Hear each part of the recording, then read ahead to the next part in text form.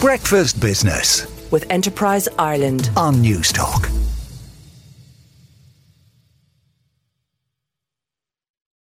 Whether it's fake websites, realistic-looking emails or text messages, almost all of us have nearly fallen for scams down the years. They cost companies and consumers an estimated €300 million last year. But how do the fraudsters target companies and what can be done? Dermot Frost is with IP Telecom and is on the line. Good morning, Dermot. Good morning, Joe. How bad is the problem for SMEs? It's pretty bad. I mean, I suppose if your listeners think every day they're getting random text messages, random phone calls, trying to get them to click on links or to give private information over. And that's applying at the exact same rate in the business sector. So, there are targeted campaigns by criminal organizations looking to collect personal information from users, both individuals and company-based, to try and build a picture of a person that they can then sell on for identity theft, using stolen credit card details, using PPS numbers to access other services and all that kind of stuff. So it's part of a bigger problem, and it's not just business, it's obviously individuals as well. Consumers as well. So how do the fraudsters target either companies or consumers, and what do they do with the data then?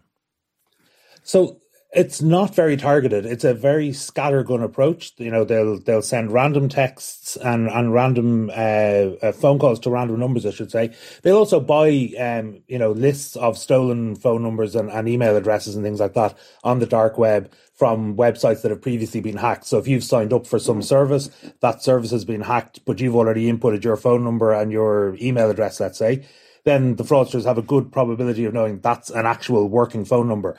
But they're also just willing to start robo-dialing 086 000000, then try 00001, 0002, and so on. And they only have to get lucky once or twice, and then they've made it worth their while, because the systems that they've got set up are such that, they can send out millions of texts and millions of phone calls and then hope that there are 5 or 10 or 20 people who fall for the scam, and then their quid's in already. So it's the crime equivalent of adding value. So if they get 1% of the people that they've robocalled to click or give some details, they will then sell that information again on the dark web to others who will have a more targeted approach, including absolutely, including replicating websites. Like some of the websites that you see are incredibly believable. Yeah, and I mean it's targeted in a very clever way. I mean, you don't want to give them credit, but they'll send a very generic text or email, let's say pretending to be Unpost or the motorway toll company, eFlow, or something like eFlow have been targeted a lot recently. Where they'll set up a generic website that looks exactly like the eFlow website, and they'll send you a link to that saying, your toll payment didn't go through, please click on this just to send your credit card details again. And the thing will look like that. But they go for those generic services because everybody uses them. So everybody gets parcels in the post. Most people go on the motorway at some stage and have to pay a toll. And then once they've got that information, then they go, okay, there's Johnny over there and he clicked on that. Right, let's find out about Johnny. He works for Company X. Right, let's set up a website that looks like Company X's email system and then send him another one in a couple of weeks. And then he'll click into that and all of a sudden he'll put in his email credentials. And then all of a sudden they've got into Johnny's inbox and then they've got all of his access, and then they can start sending emails as him saying, here, listen, Marion accounts, can you transfer €20,000 over to this account? And hopefully the internal practices within the company will catch that sort of stuff. But there have definitely been cases in Ireland and further afield where large amounts of money have been siphoned out of companies through that sort of getting the initial chink in the armour through a very generic site, and then sort of targeting very down, using a term that we use in the industry called spear phishing, where the broader one is just called general phishing, and then you have spear phishing, which is targeting down on that a particular individual company or that individual person, even if they're high enough net value target, to get the targeted information that they want. But the ones that everybody's receiving are very much the lowest common denominator, just try and get any information they can and then flog that on up the criminal food chain. And I'm guessing the message and the moral of the story for all small businesses and for consumers is vigilance, and really to have a real look at the link that you've been sent, whether it makes any sense at all or whether it looks fraudulent.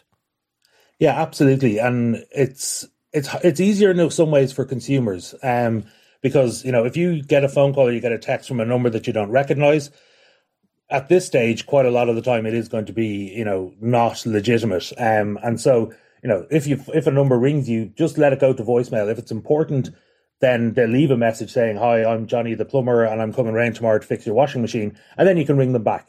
But if you're a business and you don't know who you're expecting phone calls from on a daily basis, you kind of have to answer every call, and then you have to train your staff to make sure that they don't accidentally give information away to the robot or the person at the other end of the line. And can you block the fake numbers, Dermot? Can you somehow block these fake numbers purporting to be from Ireland when they're almost certainly from overseas?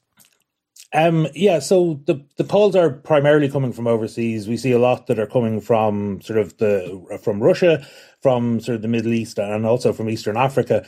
And you can see from those countries, this is an economic opportunity that they have, right? So yes, they're being criminal, but in some parts of the world, that's all they've got. So in a way, you can't blame them.